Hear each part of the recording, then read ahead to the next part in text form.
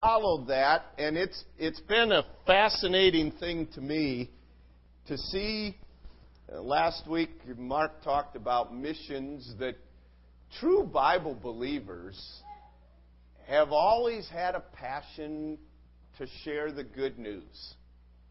And in understanding that passion, how God has been committed to missions even when we as people weren't. And much of the time, last week after class, Mark and I talked some about the aspect that, William Carey was one of the first, as we know, missionaries.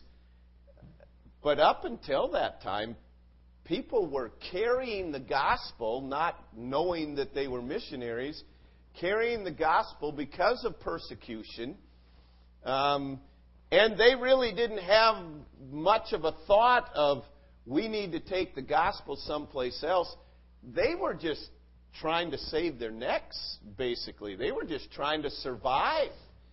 And in their survival mode, they went, and we've seen how the gospel then spread up into Holland and from Asia Minor and up through Europe as we know it now, and then to England.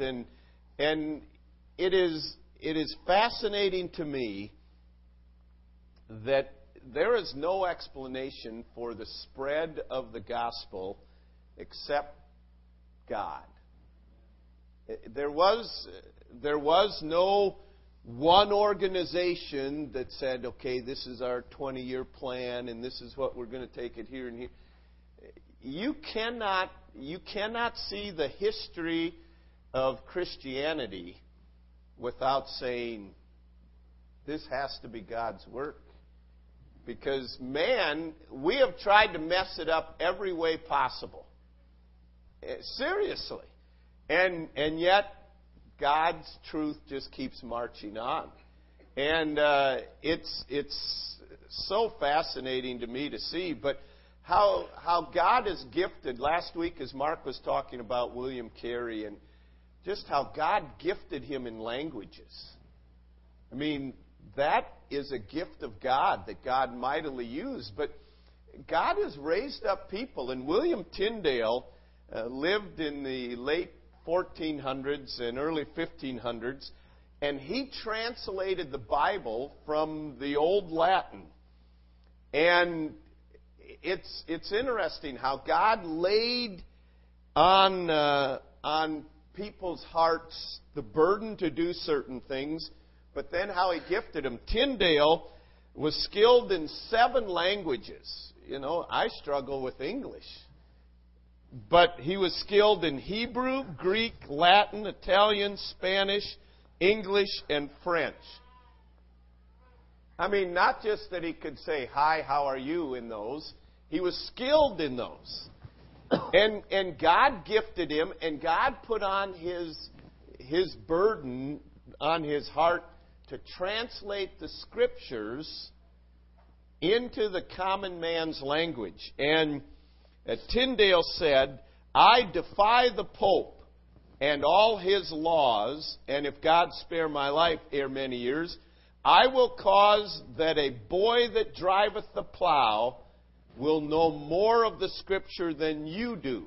This is what Tyndale said to a Roman prelate, a Roman ruler. And Tyndale, first edition of the Bible was printed in 1525. Now think, let's put this into perspective. We struggle, generally speaking, with reading the whole Bible. How about translating the whole Bible? I mean, just even take the book of John. If you were told this week, I want you to go begin work on translating, even if you knew another language, that would be a tedious work. But how God put this burden on people's hearts, because the work of God is built on the Word of God. And that's the first and foremost Baptist distinctive, that the Bible is our only rule for authority and practice. And Tyndale's passion and Tyndale's determination, I defy the Pope. If God gives me the years to translate this, we're going to put the Word of God so that every boy that's walking behind a plow will know more of the Scriptures than you do. And in making that statement, he was strangled and burned in Germany in 1536 after all this work.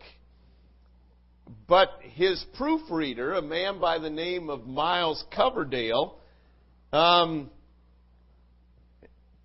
received the text and went on, and Coverdale then published another Bible. You may have heard of the Coverdale Bible. I thought it's fascinating that he was a proofreader for Tyndale. Tyndale was strangled and burned. And again, just a side note, it's one thing to strangle someone. It's another thing to be so filled with venom and hatred toward them that after you strangle them, you say, we're going to burn them and destroy every semblance of them. But there's this cosmic battle that goes on. Satan hates the work of God. And he uses religions and he uses whatever he can, but regardless, the truth marches on. And it to me is just incredible how God used the Word of God. And again, it's committed to the Word. This morning in the morning service, we're going to be looking in Peter and related to the Word. But through the years, there was the Williams Bible in the mid-1500s and another Bible called the Great Bible that was translated, the Geneva Bible. And all these translations were getting the Word of God out. Let me just kind of a rabbit trail. Regardless of how we stand on whether you think we should have gone to war in Iraq, one of the things that it did, it took the Word of God to nations that had been denied it for years. And once you turn loose the Word of God, there's no stopping it. And there is great revival going on in many of these nations because the Word has been brought there. And thank God for people that were committed. And even today, there are people committed to translating Scriptures into languages that don't have the Word of God. I mean, we take it for granted. Turn in your Bibles to 1 Peter or whatever. We just take that for granted. But the ministry of the Word of God is such a powerful thing.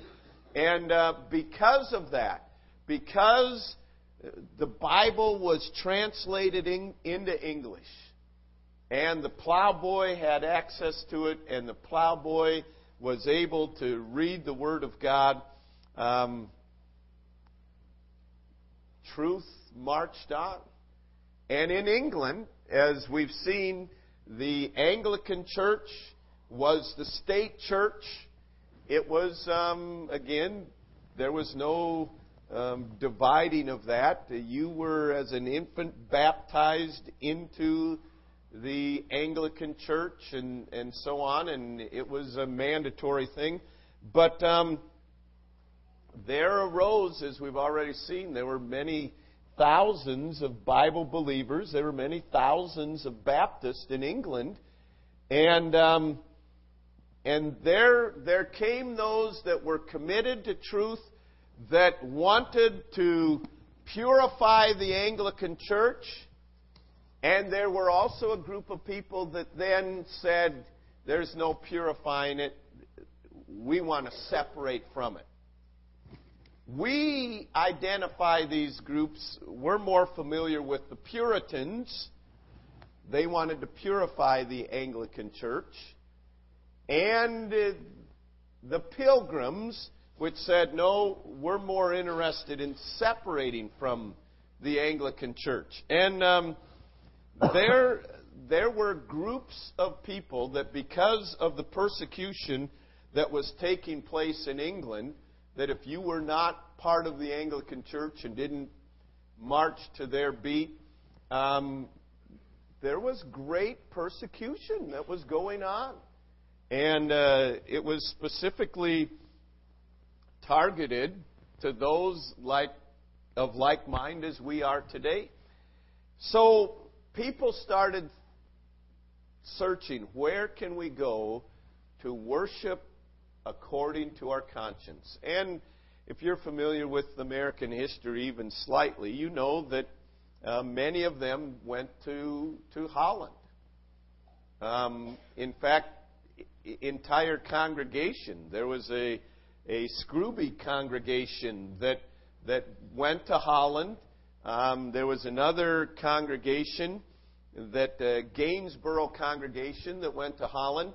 They went to Amsterdam, and in Amsterdam, they met up with followers of Simon Menno, or Mennonites. They were exposed to the truth, as we've seen before, and they really started being able to put together. They knew the persecution was wrong. They put together the aspect of believers' baptism. They understood that infant baptism, where do we find it in the Bible? And just a statement that, well, because it's not prohibited, that didn't carry weight with them. They were exposed to these followers of Simon Menno and Menno Simon, the Mennonites, and as they embraced this truth. But even in Amsterdam, they said, the influence of this city on our families and on our people is not conducive to what we're trying to do. And they moved together to Leyden.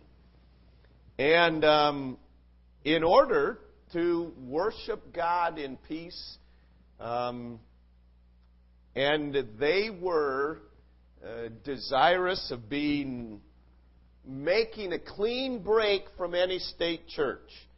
Not just establishing a community that was favorable to what they believed and establish their belief as a state church, but to really make a clean break from the state church. But even in Holland, they came under persecution. And now you're talking about the group that we refer to as the Pilgrims. Right. Not the Puritans. Right. A lot of people, unfortunately, put those two groups together because they both start with a P. But they're not the same by a long shot. And again, remember the major difference here is the Puritans wanted to stay in the Anglican or the Reformed churches and just purify some of the things that were wrong. But they didn't see an issue, and we're going to see here shortly, they didn't have an issue with the government-sponsored church. In fact, they established it. But the Pilgrims had an issue with that. And that's where we identify with them. And there's many that identify with the Puritans but don't really realize what the Puritans stand for. We are not for a theocracy. In the sense that there's not going to be a theocracy on earth until God rules in the 1,000-year reign with the rod of iron. Because mankind is corrupt, and you rob people of the will and the freedom of liberty of conscience, and you create. What do you create, Mark? You create heavy-handedness. It's not out of love for God. It's not. You have to be this, and it's easy for we as believers, in our passion for things that are right, to say, "Boy, if we could elect a godly man and make all these godly rules and make this a Christian nation." Well, you can't make people love God.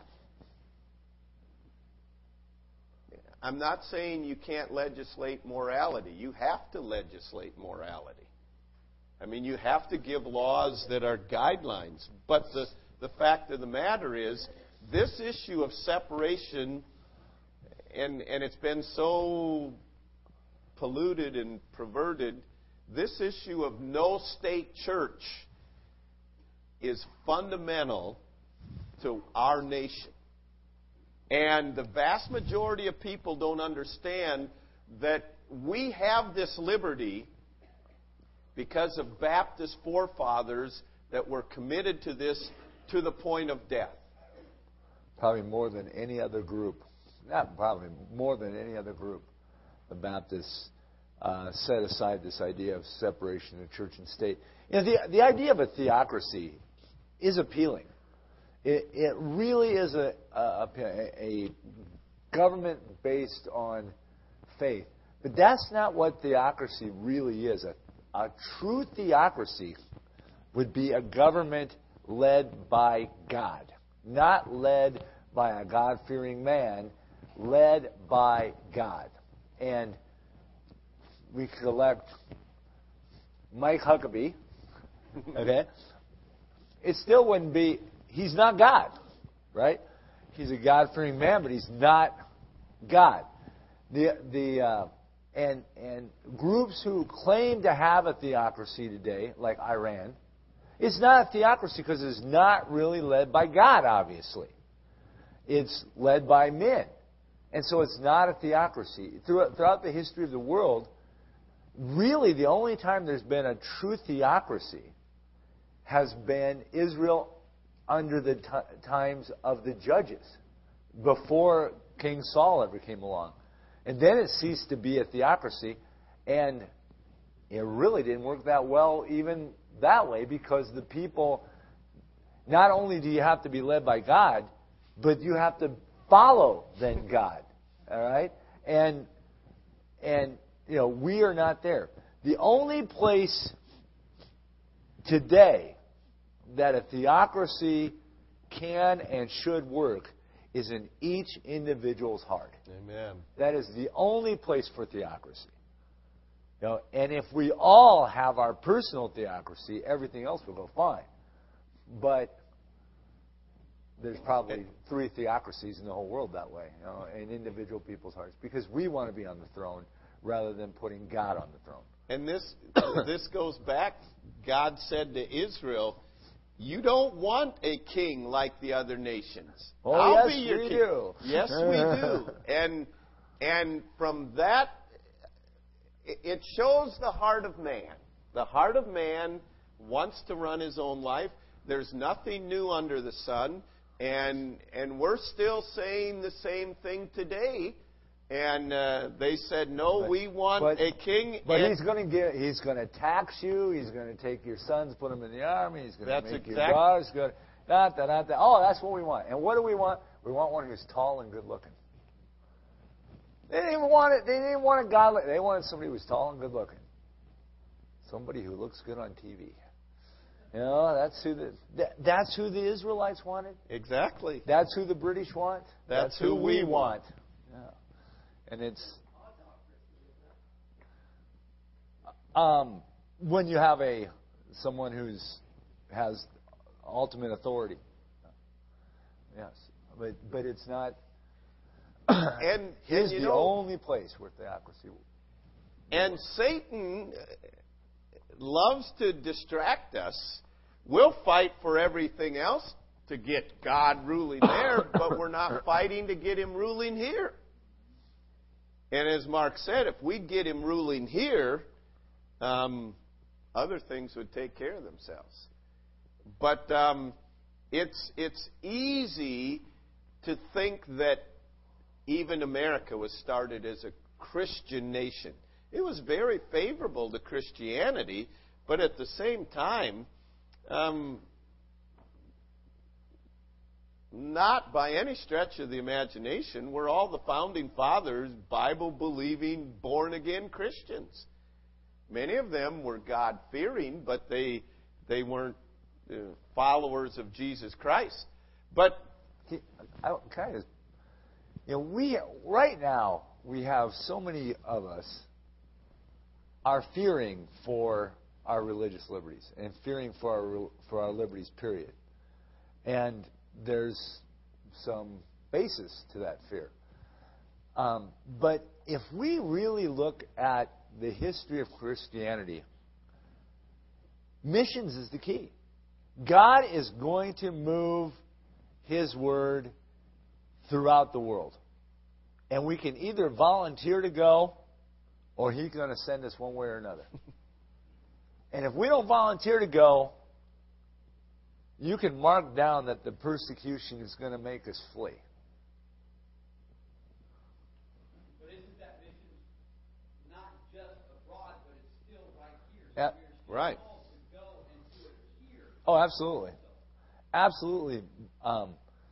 But, yeah, you're absolutely right. There's no argument about that. But if we don't do it here, we're sure not. Right. But if we close off ourselves to missions, I mean, the word has got to be spread throughout the world, throughout Lucas County, throughout Iowa, throughout the United States, and throughout the whole world. And when we stop sending, and the number of missionaries being sent from the United States has declined dramatically, then you can I mean, just look at history. God says, okay, no problem. You don't want to send them? Well, I'll send you. I'll send you packing one way or another. And, yeah. But I guess this is the point. We're all missions. We're all missionaries. We all need to send ourselves. It's not just that we need to pick somebody from amidst us and send them somewhere. We need to take that burden ourselves and yeah. Yes, but absolutely. But that's a separate thing of what I'm talking about. What I'm saying is, God, look at the history. God takes it from here to here to here to here to here, and we got to be willing to go.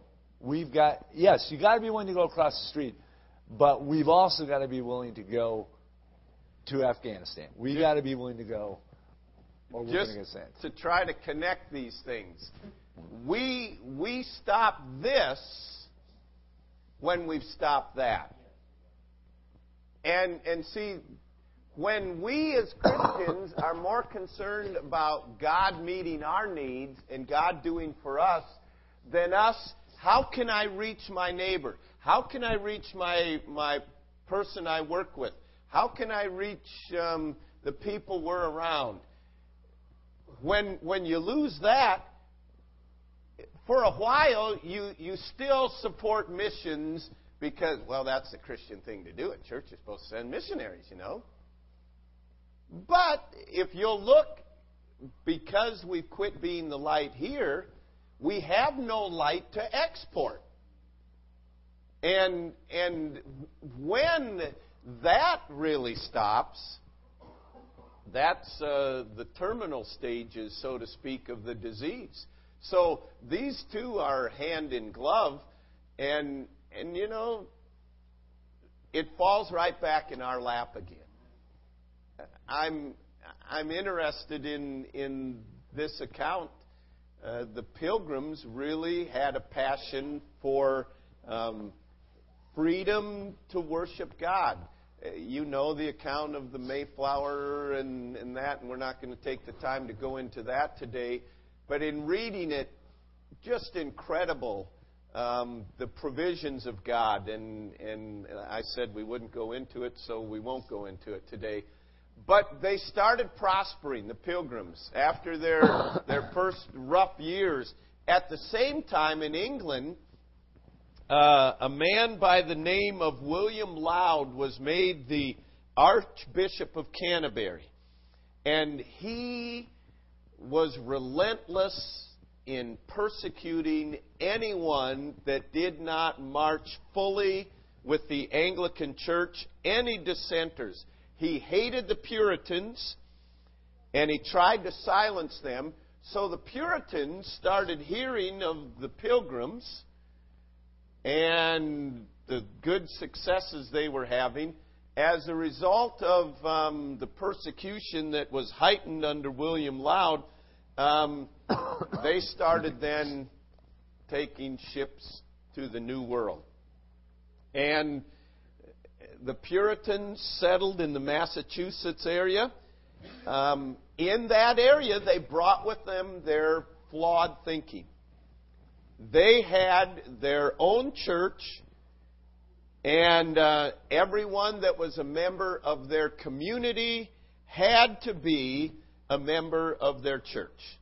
The church and the community were inseparable, and they were reproducing the same flaws of the reformers of before, the same errors.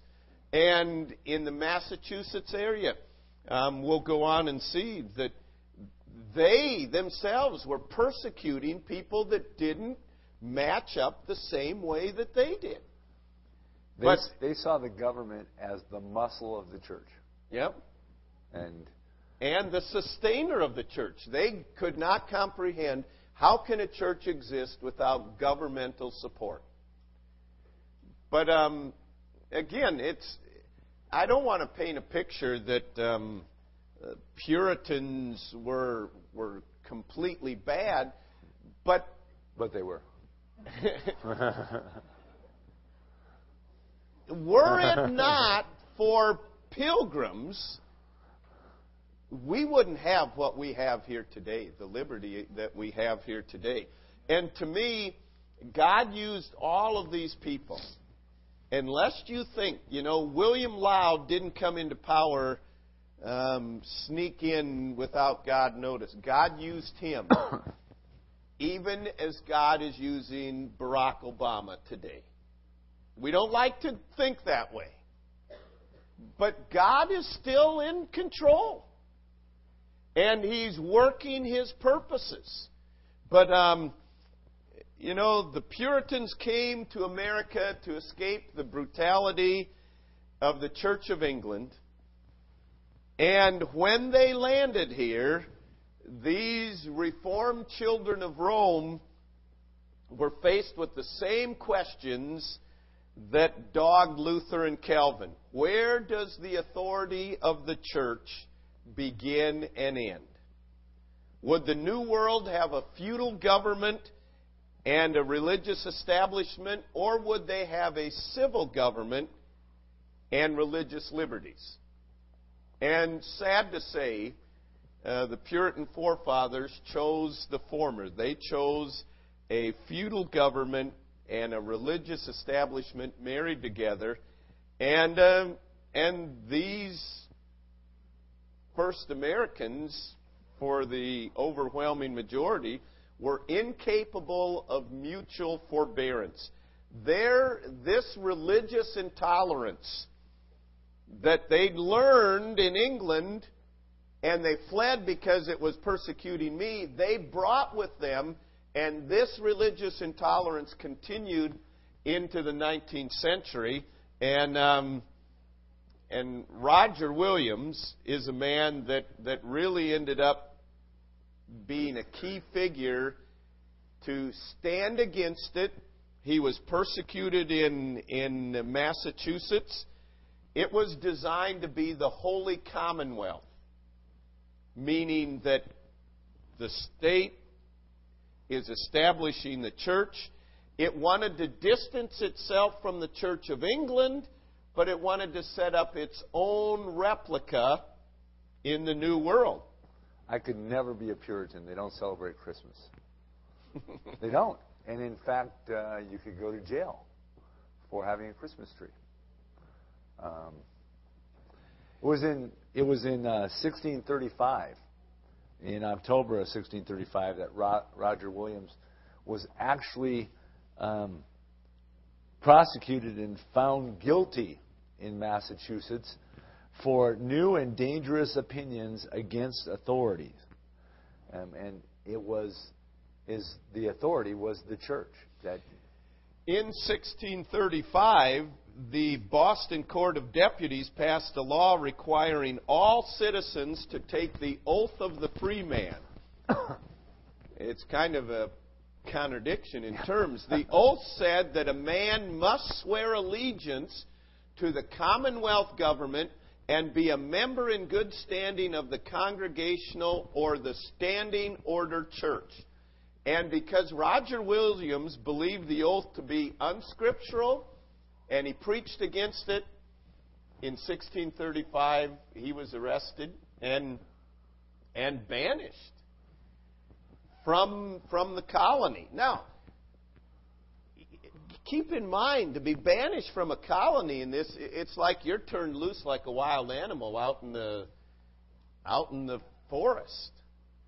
I mean, out with the Native Americans and so on, which, because of the white man's attitude, the Native Americans had a bad attitude toward white men. And much of this goes back to the law of patents. It was we think of a patent on something. The law of patents was a policy begun by the popes, but it authorized Christian kings to claim land that they deemed not inhabited and to take it regardless of who owned it. And many of the Puritans came to America and said, well, we believe in the law of patent. Roger Williams said, this is nothing but thievery. This is robbery. And can I jump back a step? Was that when he was found guilty in October, his wife was about to have a baby. I mean, she was like 7 or 8 months pregnant, and they allowed him to stay, even though he was banished for a short time because of that. He was not allowed to leave his property. He was not allowed to preach. He was not allowed to share his thoughts at all. And as a result, he was there. Many of his followers, or people who agreed with him, started coming to his home rather than him going out. And that, of course, riled up the Puritans as well. And they were coming to arrest him. They were coming to take him away. And there was real possibility that he was going to be executed. And so he got word that they were coming for him, and he had to flee. Now, we're talking he was convicted in October. We're looking at the end of December, the early January, the coldest time of the year, and New England is not a great place to be in the coldest time of the year. So he fled, and unlike the Puritans, he had made friends with the Narragansett chiefs and Indians, and so they took him in. And let me just add here, he made friends with them, again, because he had a great burden for the salvation of them. Again, it comes back to missions. And he began to learn their language. He began to witness to them. This was even back when he was in Massachusetts. And he learned their language. He wrote a book in their dialect protesting the law of patents and presenting the gospel. And because of missions, God opened the door. Go ahead. Well, and he barely survived the winter, and then ended up in what's now Rhode Island. And the Indians were willing to give him land to found a new city. He refused to take the land. He said, "We're not going to." No, if for generations now the whites had come to America and just taken the land, even if these people are willing to give it to us, the Narragansetts, we're going to pay for it. And so Providence was really the first city in America that the Europeans actually bought the land from the natives. You want to say any more on that? Or? And it's really fascinating how God led Roger Williams and provided for him in Providence, Rhode Island. I mean, as he came, he crossed his Jordan, so to speak, but he crossed this river in a canoe, and as he came to the other side, and with an Indian accent, a man, he didn't know who would be there to meet him, a man with an Indian accent said, "What cheer?" It was a familiar greeting of charity. And it was the Indian that God had prepared beforehand. It's from Shakespeare. To welcome him. I don't know about from Shakespeare. What cheer is from Shakespeare? Also the name of a town in Iowa. That's right. That's right. But he, with his wife and 2 children and 11 followers, left, and God led them to what he ended up. He was on the run for 14 weeks as a fugitive. God led him then to what they called Providence, Rhode Island. And that was 14 weeks in the dead of winter. Right. And 2 years later, because of the stunning success, the blessing of God, they established a government, and they established the Providence Compact. And let me just close today by just reading this Providence Compact. "We whose names are underwritten, being desirous to inhabit the town of Providence, do promise to submit ourselves in active or passive obedience to all such orders or agreements as shall be made for public good and the body in an orderly way, by the major consent of the present inhabitants, matter of families incorporated together into a township, and such others whom they shall admit unto the same, only in civil things." And that last phrase, they said, we are compacting together, we're going to submit to what we as collectively vote, but they drew the lines only in civil matters. This was the first time this had ever been done. Not in religious matters, not in spiritual matters. This was the liberty of conscience. And this really ended up being the foundation of what God preserved so that we have the liberties we have today. You said you were going to end on the back. I was going to end. Okay, good. One of the things, there's a group of Baptists. There are more groups of Baptists than there are any. There's more than Baskin Robbins has ice cream. And that's for sure. And we have there's one group called Landmark Baptists, and Landmark Baptists believe that you gotta to be part of the Landmark Baptists, you got to be baptized by somebody who's baptized by somebody who's baptized by somebody who's baptized by somebody that goes back to the apostles.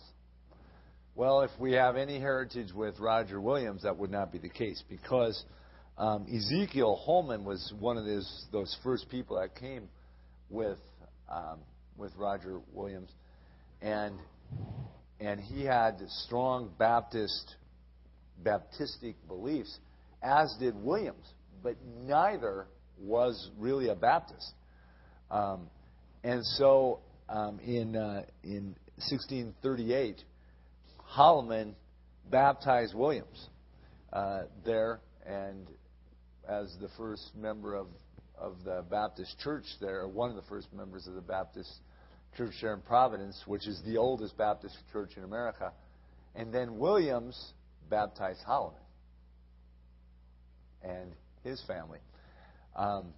There was no line of succession there at all of I baptize this and then they baptized each other into this, and the connection with the previous Baptist churches was strictly the Holy Spirit again and the Word of God.